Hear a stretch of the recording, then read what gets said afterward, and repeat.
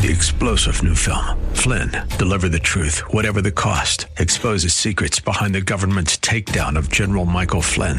Flynn knew what the intel world had been up to. He ordered the first audit of the use of contractors. This set off alarm bells. He told the truth. He was the most dangerous person for Donald Trump to hire. They had to get rid of Flynn. Flynn, deliver the truth, whatever the cost. Available now. Watch it today. Go to salemnow.com. salemnow.com.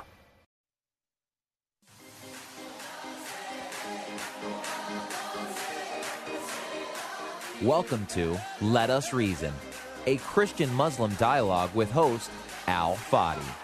Let Us Reason is a unique show utilizing theology, apologetics, and evangelism to reach Muslims for Christ by comparing and contrasting Christian and Muslim doctrines. And now, your host, Al Fadi. Well, good morning, everyone. Thank you for joining us. This is Let Us Reason. I'm your host, Al Fadi, and it's really exciting to continue with our series that we are doing about the unknown history of Islam. And we've been receiving a lot of wonderful feedback from many of you. And also, remember, this is the podcast about the unknown history of Islam is intended to be a companion for the newly released videos on the same topic, which was a combination of myself and Dr. Jay Smith. And most of the material, by the way, that I'm sharing here come from his own material. So I am adding my own research and my own commentary. So I want to give my brother credit here for the wonderful work that he's doing as well. So the two of us, me and him, met recently, and we did about 24 different videos, including Facebook Live. We talked about three primary topics. The first one was the unknown history of Islam, or a critical analysis of the traditional or classical history of Islam. And this is the one I'm going through right now in my podcast as a companion for that video, giving you more insights, more in-depth analysis, since the videos didn't allow us to do a whole lot of that. The second series that we did, him and I, has to do with the Quran and its many problems, whether external problems, internal problems, manuscript problems, you name it, variant text readings problems. So I'll be doing another podcast as a companion for that as well. And finally, we did a video series on slavery in Islam, and we basically did a few videos on that topic. And I'll be doing exactly the same thing in my podcast. I'll do another companion for you to give you more insights. And therefore, hopefully, you'll find both to be helpful. Of course, you may be wondering, how can I access either the videos or the podcast? You can always access the archived podcast in our website, www.cirainternational.com. And Cira, by the way, is with a C as in Charlie, CIRA international.com. You can also, and in there, once you get there, you'll find a section for Let Us Reason. When you click on that, you will see all of the previous shows in there from the first season all the way until now. Another way you can access the podcast is through soundcloud.com and search for Let Us Reason. And the other way is through YouTube. Some of these shows or podcast shows have been already streaming on YouTube. We're working on converting all of them, but that will take time, efforts, and money. So we encourage you really to subscribe to our YouTube channel, which is Cira International. And in there, you can become a Patreon patron. And in doing so, maybe the Lord will put on your heart to support this ministry and the efforts that we're doing in terms of building these videos and podcasts. You can really support us with as little as $1 and as much as the Lord put on your heart. I have a number of people who are taking advantage of that as well. And another way, of course, to access the videos is through YouTube as well. You can go to YouTube.com and look for Cira International. That's my channel. And in there, you'll see previous videos and the new videos that we'll release in, which is myself and Dr. Jay Smith. We typically release these videos one at a time, typically once a week. And so it will take a few weeks before all of them have been released. And at the same time, we encourage you, of course, to go to our Facebook pages. I have ministry pages and I have my private, also personal page. My personal page is alfadi.sira. Again, Sira is with a C as in Charlie, C-I-R-A, alfadi.sira.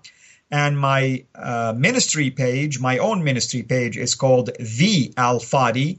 And the ministry Facebook page itself is called Sira International. So Sira has its own page that's called Sira International. I have my own ministry page called The Al-Fadi. And then I have my own personal page, which only allows a limited number of friends to befriend me, which I maxed out already. And that one is called alfadi.sira. So hopefully you can access the videos and the podcast through any of these means. Now, we're going to continue today with the critical analysis of the classical account or the classical history of Islam or the traditional history of Islam. And what I mean by that is this. If you look at the Islamic sources, you get the impression that Islam started it in the year 610 AD, that by 632, the Prophet of Islam, his name is Muhammad, died, that in 622, he migrated from Mecca to Medina, that in the year 624 AD, the Quran commanded the Muslims to stop facing Jerusalem in prayer, in their daily prayers, and turn around and start facing Mecca. And you have biography that is written about that. You have commentaries on the Quran that give you impressions about things like this. You have the other historical accounts. But that's the traditional, the classical account. However, when we look at new discoveries, whether historical documents, inscriptions, manuscripts, archaeology, you name it, really there is a whole different impression that emerges. For instance, we mentioned that the name Muhammad itself wasn't in existence, actually, until almost 690 AD. That the Quranic text didn't appear for the first time in an inscription until 691 at the Dome of the Rock, and even that inscription has variation in it. It's not exactly identical to what we have, for instance, chapter 112 in the Quran that we have in our hand today. And every time you hear me say the modern Quran or the current Quran, I am referring to the one that was sanctioned by Al-Azhar University in Cairo, is known as the Cairo edition or the standardized text. It was done in 1924. Granted, a couple of other editions were done after that. And finally, we get also the 1983 King Fahad Quran from Saudi Arabia. They're all based on the same thing.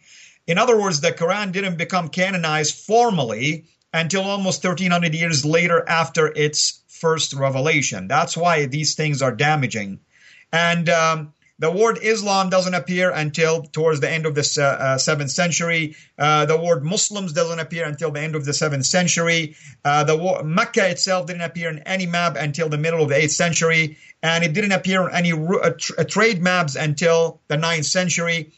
That's what is being discovered. When you compare the discoveries to traditional accounts, we have a problem. And that's why we're titling this The Unknown History of Islam. So I talked already about the fact that it appears that during the reign of Abdul Malik ibn Marwan, who happens to be the one of the prominent caliphs during the Umayyad dynasty, who basically serves for between 685 until 705 AD.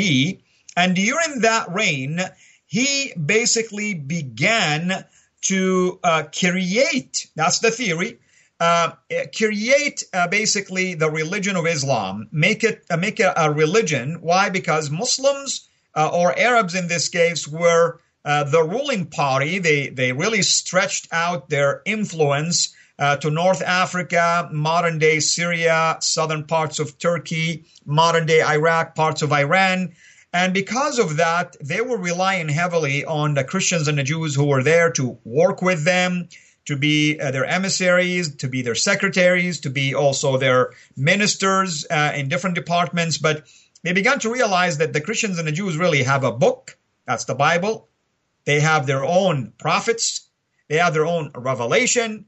And Arabs don't have any of this. So the theory is that when you look at the dating and the timing of when these things began to emerge, meaning the name Muhammad, a revelation called the Quran, inscription talking about Muslims, they all line up with the reign of Abdul Malik. And we know that he also himself did instigate the idea of writing biography about the Prophet and collecting the hadith and the start of the Sharia law and so on and so forth. So this is why we are trying to help you examine these evidence by looking at our video, of course, looking at the slides and everything else, and hearing this, and go and investigate for yourself as well. You begin to realize that Muslims need to be aware of the fact that it is quite possible their entire religion is just a man-made thing that was invented at a later time. Not that I'm saying Islam is from God. Whether Abdul Malik is behind it or not, Islam cannot be from Yahweh, because Yahweh says that is it. It is finished. Basically, when the Son died on the cross, he is the final revelation, and no more prophets will to come. However, false prophets will arise. False religions are going to continue, and Satan is still at work. So we need to understand that I am not in any way trying to say if it wasn't for Abdul Malik, somehow Islam is still a divine revelation. Absolutely not. Now, we talked about the invention of the man, the invention of the book, and now we want to talk about the invention of the place. What do I mean by the place? That's a sanctuary. Where is your sanctuary, basically? I mean, okay, the Jews and the Christians, Jerusalem is a big deal for them. The Jews has the temple that was destroyed. The Christians, that's the birthplace of Christianity, and they come from a Jewish background. That's where the promised land is. That's where the history starts, and that's where the history of Christianity will end.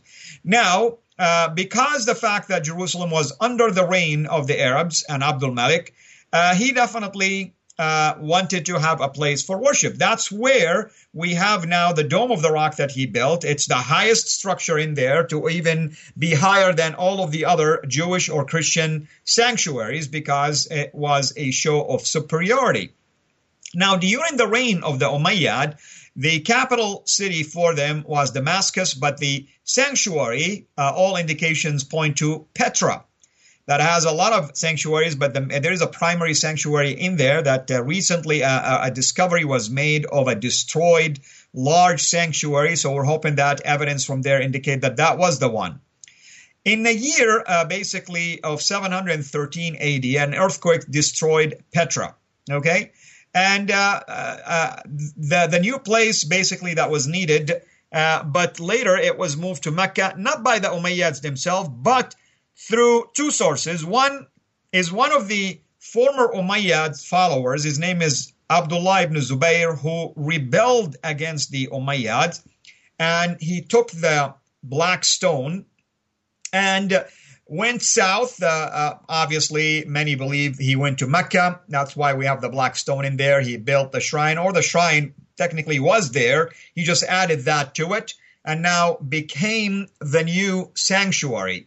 And he was supported also by the Abbasides, who existed in Kufa initially and until they overthrew the Umayyad dynasty in the year 750 AD.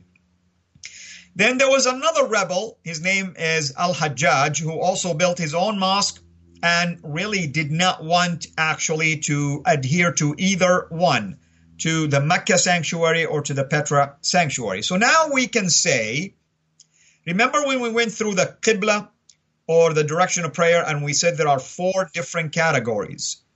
There were early mosques that faced Petra. Later we have mosques that face Mecca. Then we have mosques that were facing in between Petra and Mecca. And finally, in North Africa, we have mosques that were parallel to both Petra and Mecca. So here is what we think had happened, a possible scenario. Now that we have a group called Muslims, with a prophet, his name is Muhammad, with a revelation called Quran, with a sanctuary called Mecca, and later also we have a seerah or biography introduced in 833 AD, almost 200 years after the death of this supposed prophet. We have the hadith, a collection of his own sayings, almost 240 years after his death, no eyewitness account. We have a grand history and tafsir also that introduced 300 years after the life of this person or the religion and the start. We think maybe this is what has transpired, but let me also ask some provocative questions. Why are there no Muslim sources for 200 years, for instance, if our theory is wrong? Why do the claims that Muslims make do not fit the historical record and the discoveries? Why are the geographical references so few and confusing? Why do they all seem to be much further north? Even the geography of the Quran points to locations north, about 600 miles north of Mecca and Medina, instead of pointing to the surroundings of Mecca and Medina. Why are there so many references to vegetation to describe Mecca when in fact modern day Mecca doesn't fit that description, but Petra fits that perfectly? Why is Mecca not mentioned until 741 AD on any map and wasn't included in any trade maps until 900 AD? So in 741 it's mentioned now being referenced by writings and inscriptions, and in 900 AD it appears now for the first time on maps. Why is Mecca not even on the international trade route? And why do all the qiblas, basically the mosques that face towards, for prayer, I should say, the direction of prayer, why do early ones, the first 100 years of Islam, supposedly face Petra? And then there was a period of confusion in the next 100 year between Petra and Mecca. And finally, the direction was fixed by 822 AD towards Mecca, 200 years later. And what is the role that Abdul Malik ibn Marwan played in all of this? And how does this impact Islam as we know it? So, since much of what we know basically now about early Islam is in doubt, and since much of the Quran also is in doubt, and nothing is known, technically speaking, about this so-called Prophet Muhammad until the end of the 7th century, or even his town, Mecca, until early to mid-8th century, and his story himself and his biography until 9th century, all of this should be troubling. No eyewitness account survived by then. All of it is redacted backward to fit the basically the traditional dates that were invented. And at the same time, can somebody conclude that all of this was redactions done by Abdul Malik, since all of these new discoveries fit his reign between 685 until 705 AD? Now, all of this is possible because it looks that the Muslims have the wrong man at the wrong place at the wrong, basically, time and doing the wrong thing, technically speaking. When we compare this to Jesus, for instance, here is what we know about our Lord Jesus Christ. That we know where he was born, Bethlehem. We know where Jesus grew up, Nazareth. We know where Jesus died and when, in Jerusalem. We know what Jesus did in his last 3 years, earthly ministry. We know this all from eyewitness accounts, okay? We know this also very well from hostile accounts, even that didn't believe in hell. Tacitus, for instance, Josephus, Thales, and the list can go on and on and on. We know when they were written, okay, between 15 AD and 60 AD, still within the time of the eyewitness accounts, okay? And we know that few doubt his historicity. Even those that don't believe in him, have a hard time doubting the historicity of many of these biblical accounts. For us, then, we have the right man at the right place, doing the right thing at the right time. That's the big difference between the two. So, we must then confront Islam and its fabricated history and its foundation. We must challenge the existence of Muhammad and the accuracy of the Quran and its reliability. We must also demand the same of the Bible and our Jesus Christ, which many have done so and came out empty. And we must also bring both accounts, both challenges to the Christian account and to the Islamic account up front to the public sphere, for everyone to know, and especially for our Muslim friends to be aware of all of this. Because similar historical questions have already been asked of Christianity, and they have been answered over and over again. Now it's time for our Muslim friends to answer the same questions that their own, basically, history deals with. So this is basically what we are, dealing with. It seems that a religion has been invented, and this religion called Islam, and the invention of this religion was done by a caliph and his basically helpers between 685 until 705, and went on from there. Even his son followed suit, and we continue with those accounts from that point forward. The Abbasids added to that, and so on and so forth.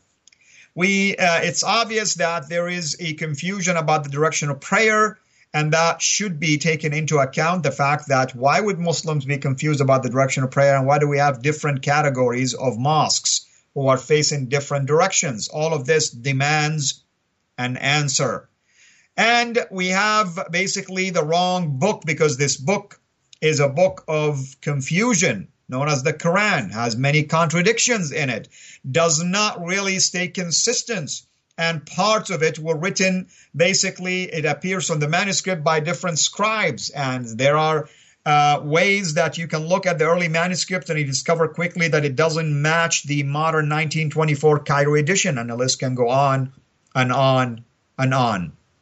This is why we wanted to bring all of these accounts to basically out into the light, because we want to help our Muslim friends and those who are working with them and those who are even contemplating following Islam because of what they hear about Islam versus what they know about Islam. Our hope is that this series have been helpful to you in terms of challenging the unknown history of Islam, because we would like for you not only to believe in anything we're saying, whether we have said it to you in our videos, me and Dr. J. Smith, or you go and you watch it on your own from our YouTube channel, or our Facebook post, or his own channel, basically, the Ponder Films. Or if you are listening to it on our podcast, we encourage all of you, especially if you're a Muslim, to go and investigate it for yourself, because it is extremely important that you make a decision for your eternity, a decision that can impact your relationship with God moving forward, a decision that can separate you for all of eternity from God. We would love for you to go and inspect these things. We are here to serve you in any way possible. You can always connect with me or my team through my website, www.sirainternational.com. You can comment on our Facebook post at either my personal one, alfadi.sira, or my own ministry page known as The Al-Fadi, or my Sira ministry page known as Sira International. You can send me private messages if you want. I receive a lot of interactions from Muslims, by the way, who've been saying that their eyes have been opened up because of these things that we are sharing with them. This, by the way, concludes this particular part of the series about the unknown history of Islam and the challenge to its beginning, using many of these external evidence and manuscript evidence and archaeology and everything else. We hope that you found it to be very helpful. And as I said earlier, I encourage all of you to continue to really partner with us and to continue to support this effort and to pray for us and to be with us. We thank you so much for this. Subscribe at our our YouTube channel, Sira International. I encourage you to become a Patreon patron. And may the Lord also bless your efforts, and anything you give towards this ministry will be used to continue these efforts and carry this message globally. So we thank you, and we hope that you found this particular series to be helpful. And we ask you to stay tuned for the next challenging series that will deal with the Quran. Until we meet again, have a blessed Saturday.